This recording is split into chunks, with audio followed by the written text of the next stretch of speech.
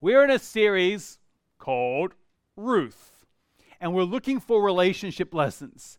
Have you noticed that relationships, when everything is going well, when all your bills are paid, the kids are getting along, the dog is doing what it's supposed to do, everything's working out, everything is easy.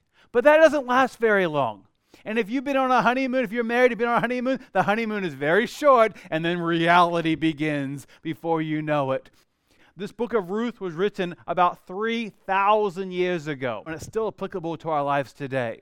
And it was during a time period known as the time of the Judges. It was before the kings of Israel had been appointed, and it was after Israel had left the wilderness and entered into the promised land. And now it's the time of the Judges. And it wasn't a very calm, peaceful time. It was a time when Israel as a nation, but also individual families, were serving God for a short period of time, and then they would see the temptation of the surrounding nations, or the circumstances will become difficult, or times will become tough, and they would begin to seek after the false gods of the surrounding nations. And God lovingly would use judges and the surrounding nations to oppress them and then bring back the people with the help of the judges back into relationship. And they'll go back and forth and back and forth. And in the book of Judges, chapter number 21, verse 25, the very end of the book of Judges, it explains what's taking place during this time period. And it says, everyone did what was right in his own eyes. Now, I've said this in the previous weeks also, and I'll say it again. When it's just me all by myself, I am absolutely brilliant. Until we find out that maybe, this is hypothetical naturally, I don't know everything. And if you've been married very long, you realize that your spouse will help you understand that you don't know everything. When everyone did that was right in his own eyes. And here we're talking about being proactive, because no one can be obedient on your behalf. Through the power of God working in our hearts and our lives, we can seek to be obedient. But the word proactive literally means to be ready before something happens. Now, when everything's going easy and smooth, that sounds so easy. But the reality is that life is not easy and life is not smooth. And we see in the book of Ruth, I'm going to give you a quick summary. The chapter number 1, verses 1 through 5, Ruth had to face some facts. The facts were life is difficult. Troubled times are going to come. There was a man named Elimelech, he and his wife Naomi. They had 2 sons, and they were living in God's promised land in the city of Bethlehem.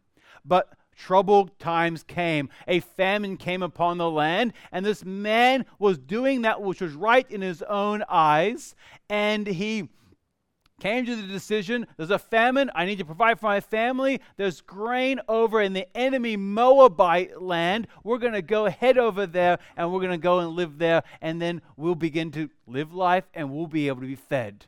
And so we have 4 points there. We see Ruth had to make a choice. She had to face facts. And then some horrible things took place. Elimelech, the father, he died.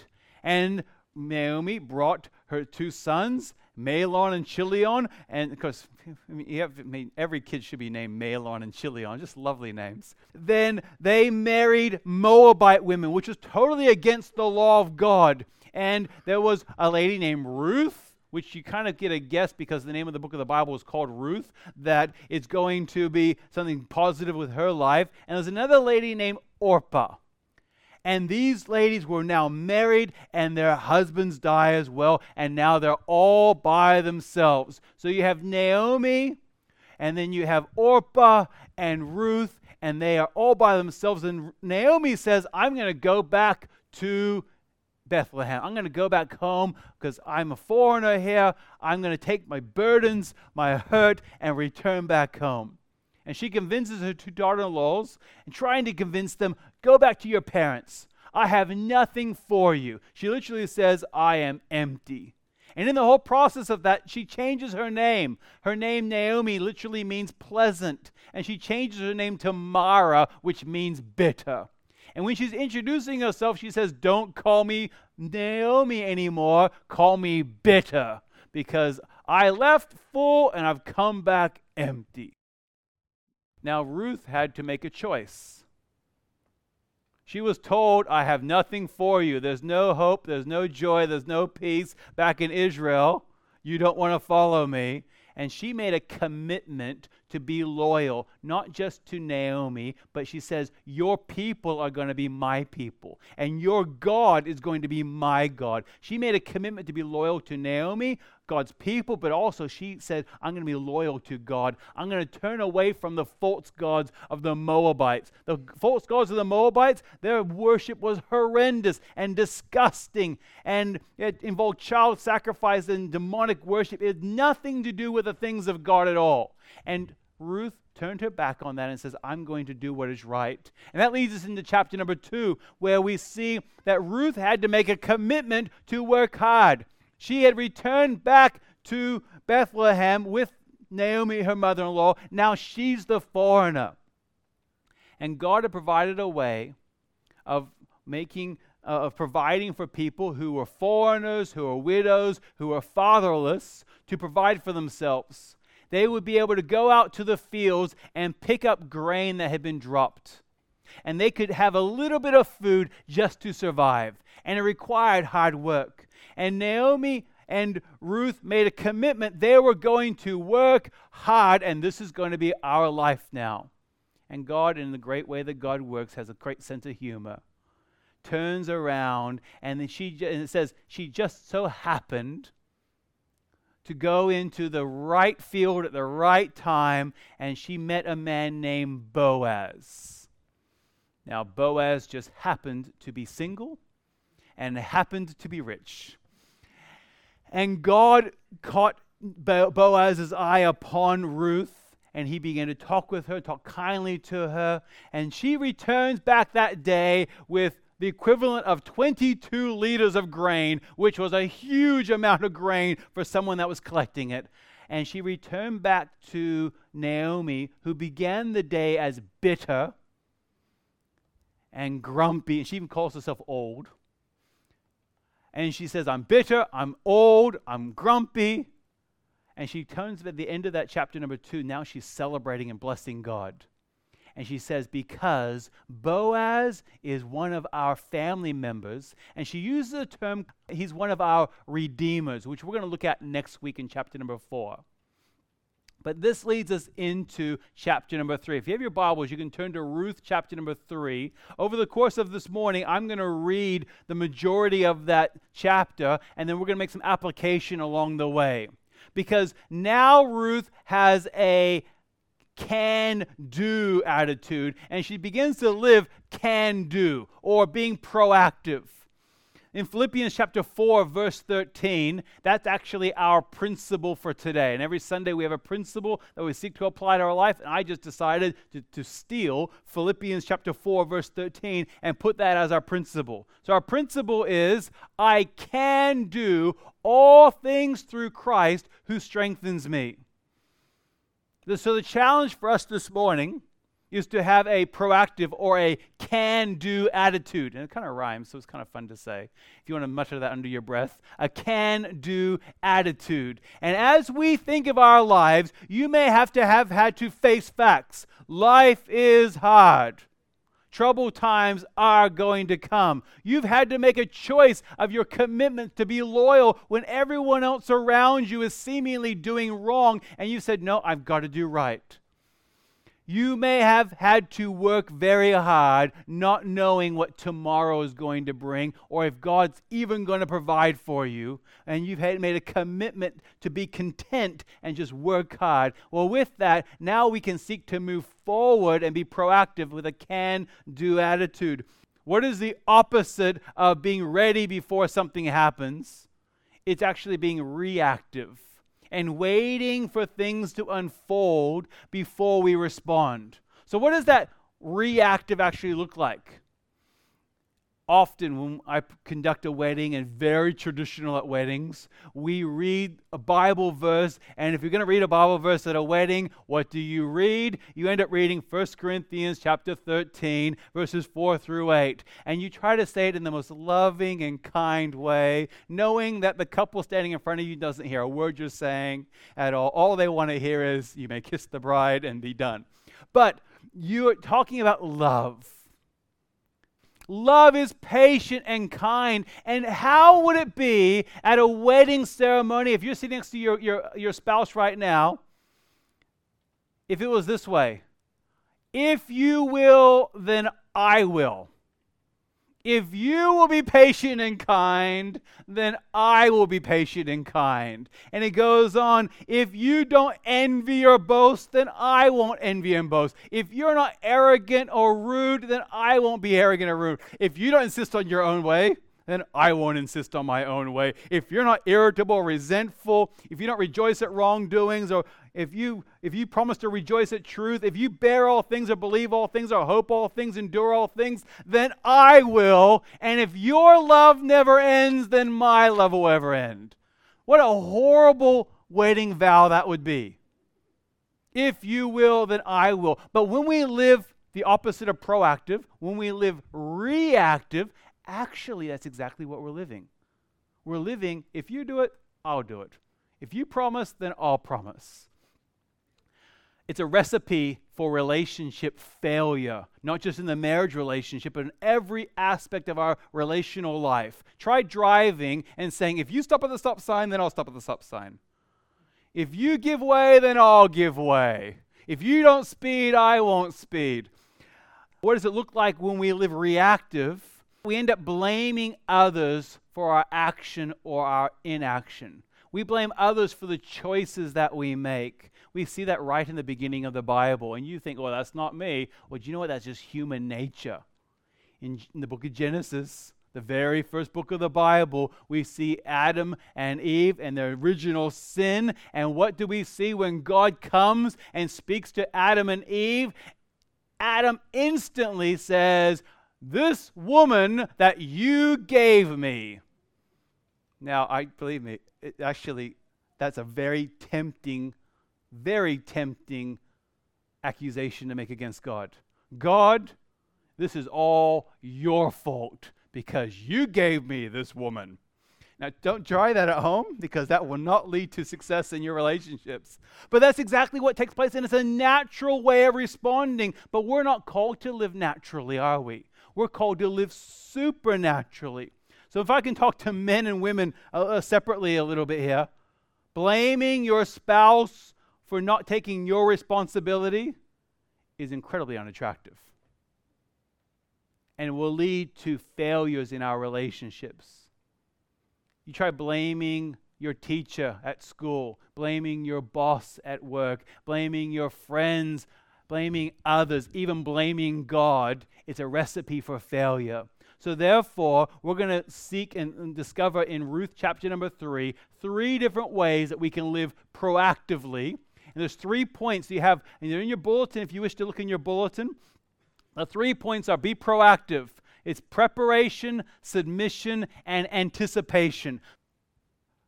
Preparation, we see in Ruth chapter number 3. We're going to read verses 1 through 5. Then Naomi, her mother-in-law, said to her, "My daughter, should I not seek rest for you?" In other words, I'm going to seek the best interest for you. We're going through a hard time right now, and I'm going to seek the best for you, that it may be well with you. Is not Boaz our relative, with whose young women you were? See, he is winnowing barley tonight at the threshing floor, which I'll talk about that in a few minutes. Wash, therefore, and anoint yourself, and put on your cloak, and go down to the threshing floor. But do not make yourself known to the man until he has finished eating and drinking. But when he lies down, observe the place where he lies, and then go and uncover his feet and lie down, and he will tell you what to do. And this is Ruth's reply. And she replied, "All that you say, I do." I'm assuming this was kind of a happy, joyful conversation. with a lot of anticipation. And as she's talking here, she's not talking and saying, all right, go wash, go change clothes, go anoint yourself, whatever. I know there was a sense of excitement and anticipation in this conversation. Because if you read and you look at verse number 3, you'll see it's not talking about just regular getting ready for things. This is actually something that we can make some spiritual application from, but it's also the way that a person would prepare, or a lady would prepare for her future husband. She's in a very real way getting ready and dressing as if she was going to be married. And we can make some spiritual application for our lives. I'm going to go through this really quickly because I could almost have 3 sermons in this one sermon today. First of all, we see washing. The washing there is a picture of the cleansing from sin.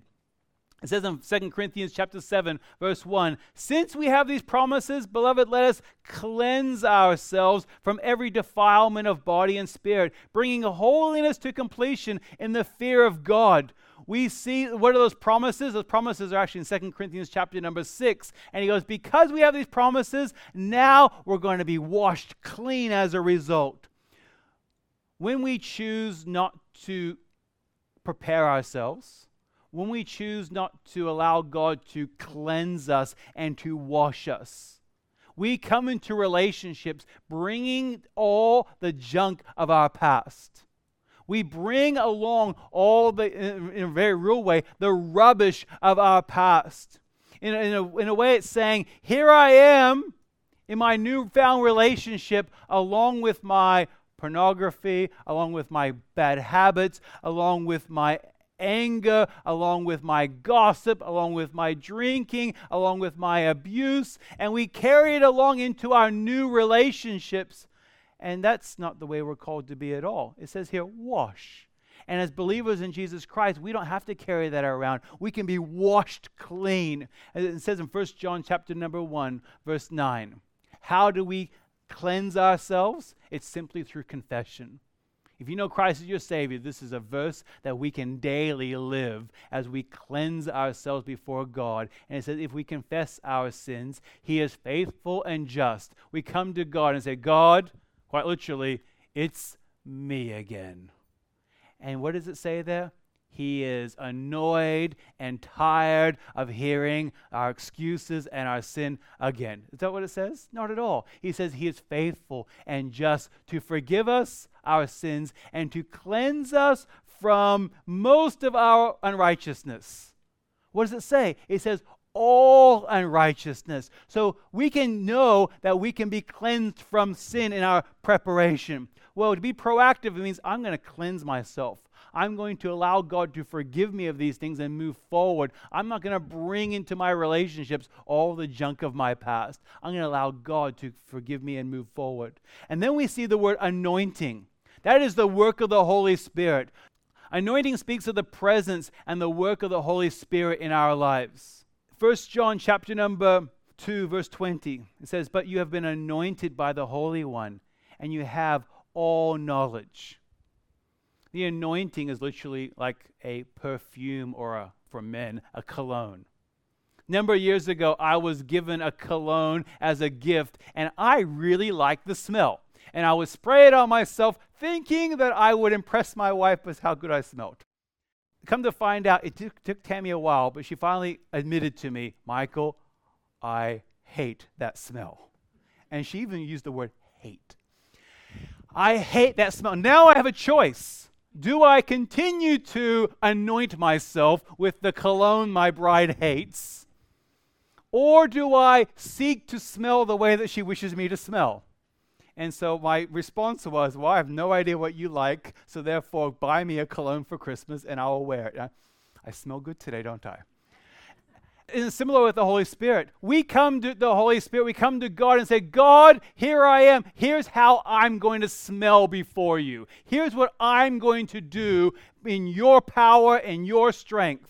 And in reality, it's not that way at all. It's the other way. The Holy Spirit comes into our life and guides us and molds us and shapes us. And we turn around and say, God, how do you want me to smell?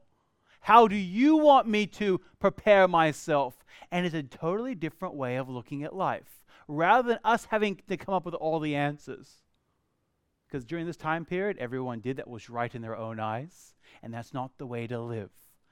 How would your relationships be between you and God, but also between you and others, if you allowed yourself to, in a sense, spiritually smell the way that God wants you to smell? If you allow the Holy Spirit to prepare and to work in your heart and your life to mold and shape the opportunities that you no longer have to come up with all the ideas and all the answers, God will work in and through you to guide us and mold us and shape us. We don't have to tell God how we're going to smell. There's an author and a man who he died over 60 years ago named A.W. Tozer. And he made this quote: "If God were to take the Holy Spirit out of this world, much of what the church is doing would go right on. Nobody would know the difference." That's a very hard-hitting, impactful statement, because nothing we do at Southwest Baptist Church of any success or of any note is in our own strength and our own ability. It is only through the power of the Holy Spirit, and we've seen that lived out time and time and time and time again. But if God was to remove the Holy Spirit, would we notice? I would like to say we would, but would we? So in our preparation, we are washing, we are anointing, we're also dressing.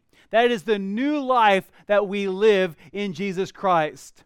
That's the removal of the old mourning clothes and putting on of the new clothes. You see, Ruth would not have had an extensive, large wardrobe. But what tradition would tell us would be that they would have their mourning clothes, and she would walk around, and everyone would know by the way that she was dressed that she was a widow. But they also understand that tradition would be that they would have a garment that would be their celebration, or their festival garment. She took off her mourning clothes, mourning for her husband, and she put on her festival clothes and prepared herself. That's much like the prodigal son. When the prodigal son returned to the father came and put on the new clothes around him. It says in Luke 15:22, and the father said to his servants, "Bring quickly the best robe and put it on him, and put on a ring on his hand and shoes on his feet." The clothing represented his status and who he was and what he was doing. In the Christian life, we need to take off the old clothes of mourning, or maybe another way of saying it is the grave clothes, and allow God through the Holy Spirit working in our life to help us to live the new life. This is in our preparation. Lazarus had to do that. Lazarus, of course, was dead. In the book of John, chapter number 11, it tells of Jesus Christ coming and raising Lazarus from the dead. And Lazarus at that time was wrapped in grave clothes, and he didn't remain in his grave clothes forever. In John chapter number 11, verse number 44, it says, "The man who had died came out," that's Lazarus, "his hands and feet bound with linen straps, and his face," basically, if you can imagine a mummy, that's kind of what he probably looked like. "And Jesus said to them, unbind him and let him go." And if you know Jesus Christ is your Savior, we no longer have to live the old way anymore. We are now washed. We are now anointed. We are now dressed differently in the ways of Jesus Christ. And now our preparation is prepared. Now we can go out and live the life that He's asked us to live. In that preparation, there's washing and anointing and dressing. And you may think to yourself, I don't have time for all of that. And this morning I have a very short video that I want to show that talks about time and priorities and putting things into perspective. These are roughly 28,835 jelly beans. I counted out 500 of them and used those to weigh the rest.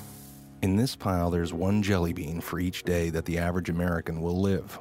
You might have more beans in your life, or maybe less, but on average, this is the time we have. Here's a single bean. It's your very first day. A special day, but kind of a rough day on everyone involved. Add 364 more and you have the first year of your life. Now, for a sense of scale, here are your first 15 years. 5,475 days, which brings us to the threshold of adulthood, and at that moment, this is the time that we have left. And this is, on average, what we will do with all that time. We will be asleep for a total of 8,477 days. If we're lucky, some of that time we'll be sleeping next to someone we love. We will be in the process of eating, drinking, or preparing food for 1,635 days. We'll be at work, hopefully doing something satisfying, for the equivalent of 3,202 of those days. 1,099 days will be spent commuting or traveling from one place to another, maybe a little bit more if you live in LA. On average, we will watch television in one form or another for a total of 2,676 days. Household activities, like chores and tending to our pets and shopping, will take another 1,576 days. And we will care for the needs and well-being of others, our friends and family, for 564 days. We'll spend 671 days bathing, grooming, and doing all other bathroom-related activities, and another 720 days will go to community activities like religious and civic duties, charities, and taking classes. After we remove all those beans, this is what remains. This is the time that we have left. Time for laughing, swimming, making art, going on hikes, text messages, reading, checking Facebook, playing softball, maybe even teaching yourself how to play the guitar. So what are you going to do with this time? How much of it do you think you've already used up? If you only had half of it, what would you do differently? What about half of that? How much time have you already spent worrying instead of doing something that you love? What if you just had one more day? What are you going to do today? As you consider that, you think, I hope that I have more than one day left. You think about a year, there are 8,760 hours in a year. And if you just average out even just church attendance or anything that you do for 1 hour, but I use church's attendance as one, if you were attending every single Sunday, that's only 52 hours a year. If you look at it percentage-wise, it's less than 0.6 of your year is spent in church. It's less than 1%. In fact, it's just over 0.5% of your year is spent in church if you are here every single Sunday. And it's amazing when we prioritize out and look at our lives. We look at Ephesians chapter number 5, verses 15 through 17, and it says, "Look carefully how you walk, not as unwise, but as wise, making the best use of time because the days are evil. Therefore, do not be foolish, but understand what the will of the Lord is." We're called to be proactive. We first of all looked at preparation. Secondly was submission.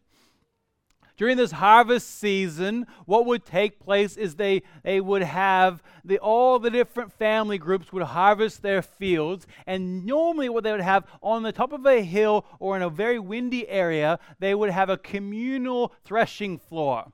And all the people would bring their harvest, and this time it was barley, and they would bring their grain, and they would begin to thresh it out. And at the end of the day, when the breeze would come out, they would throw the grain in the air, and the chaff would go away in the wind, and the grain would fall to the ground, and they would collect it, and then they would begin the process of grinding and preparing it into flour. All of that was a very, very hard day. You're in the fields all day, and then you're preparing in the threshing floor at night. It was a huge community gathering. And at the end of the evening, you would have your grain, and you would sleep next to it because you didn't really trust your neighbors. And that's what's taking place here in Ruth 3, verses 6 through 9. Now, Ruth has been told, go wash and anoint and clothe yourself and go down and go and meet Boaz. And it says in verse 6, "So she went down to the threshing floor and did just as her mother-in-law had commanded her. And when Boaz had eaten and drunk and his heart was merry, he went to lie down at the end of a heap of grain. Then she came softly and uncovered his feet and lay down." Now, verse number 8, you have to read with a little bit of emotion here because this guy is tired. He calls himself an old man, okay? So he's not a young teenager. He's an older guy. He's been working all day long. He probably hit that grain of barley and hit it and fell asleep really fast. And it says, at midnight, so he's a deep sleep. The man was startled. Now, I have no doubt that Boaz was a manly man, but if you startle any manly man at night, we go, "Woo!" And I am sure he went, "Woo!" and then he tried to compose himself very quickly. And he says, and the man was startled. He turned over, and behold, the last thing he expected, a woman lay at his feet. And he says, who are you? And she answered, I am Ruth, your servant. Spread your wings over your servant, for you are a redeemer. When we hear the word submission, oftentimes we misinterpret that word as meaning oppression. But submission and mutual submission in a relationship brings great strength. You cannot have two people saying, we're going to be together in a relationship and be opposed to each other. You need that mutual submission. What Ruth was asking Boaz to do was, first of all, Ruth was saying, I'm going to submit to you by saying, will you redeem me? She's being very vulnerable at this time and asking in a submissive way, will you be my husband? Will you redeem me? What she was asking here was going to take time, it was going to take money, it was going to take emotion, and she's asking this at midnight when the guy's just woken up. And what she's also asking when she says here, you are a redeemer, she's asking Boaz to submit to God's law. She's saying, will you follow the law and submit to the law because you are a redeemer? You're one here who can actually purchase me back. And that doesn't sound like a slave. It's a different sort of concept here. Will you pay my debts? Will you bring me into your family? And that submission that Ruth had gave her two things. First of all, it gave Ruth a new name. She had a new name. She calls herself your servant. Previously in this book, she was described as Ruth the Moabite. Ruth the Moabite. She was carrying around a title of, hello, I'm a foreigner. Hello, I'm the enemy. Hello, I'm the people who didn't follow God at all. It doesn't follow God at all. That's who she was. Her new title is, I'm your servant. And it goes on and it says that she has now a new relationship. Her new relationship is redeemed, which we're going to go in more depth next week about that. She asks a very big question. She says, spread your wings over your servant, for you are a redeemer. That terminology of spread your wings has a double meaning. First of all, it's much like a mother hen carrying and protecting underneath the wings of protection of a mother. But it also has the double meaning of put your garment over me and cover me. It's a symbol of saying, will you be my protector? Will you be my guide? And even in modern day tradition of Jewish weddings, in a Jewish wedding, in the tradition, what they have is the bride will give the groom a woolen talit, it's called. And there's a picture on the screen of that, and it's over their shoulders. And during the ceremony, the Jewish ceremony, they'll take this talit, which is a shawl, like a prayer shawl, and they'll put that over the two of them together, which is in symbolizing them being together, but also her being under the protection of the talit, or being under the protection of her husband. You see, that's exactly what Jesus Christ has done for us. There's no way we can save ourselves from our sins. There's no way we could ever be good enough. So therefore, we must submit to the salvation of God through Jesus Christ. And it's exactly what Jesus Christ did. Just like for Boaz, this submission was going to cost him time and emotion, and financially, it was going to cost him. It cost Jesus Christ something to save us. In the book of Galatians 3, verse 13, it says, Christ redeemed us from the curse of the law by becoming a curse for us. How did he do that? He died on the cross from our sins. Now Ruth, she's woken up Boaz, woken up with a start, and you can imagine Boaz hearing that, and I'm sure, this is just me talking now, this is just a guess, that Ruth probably blurted all this out really fast. And he's like, whoa, what has just happened here? He rubs his eyes.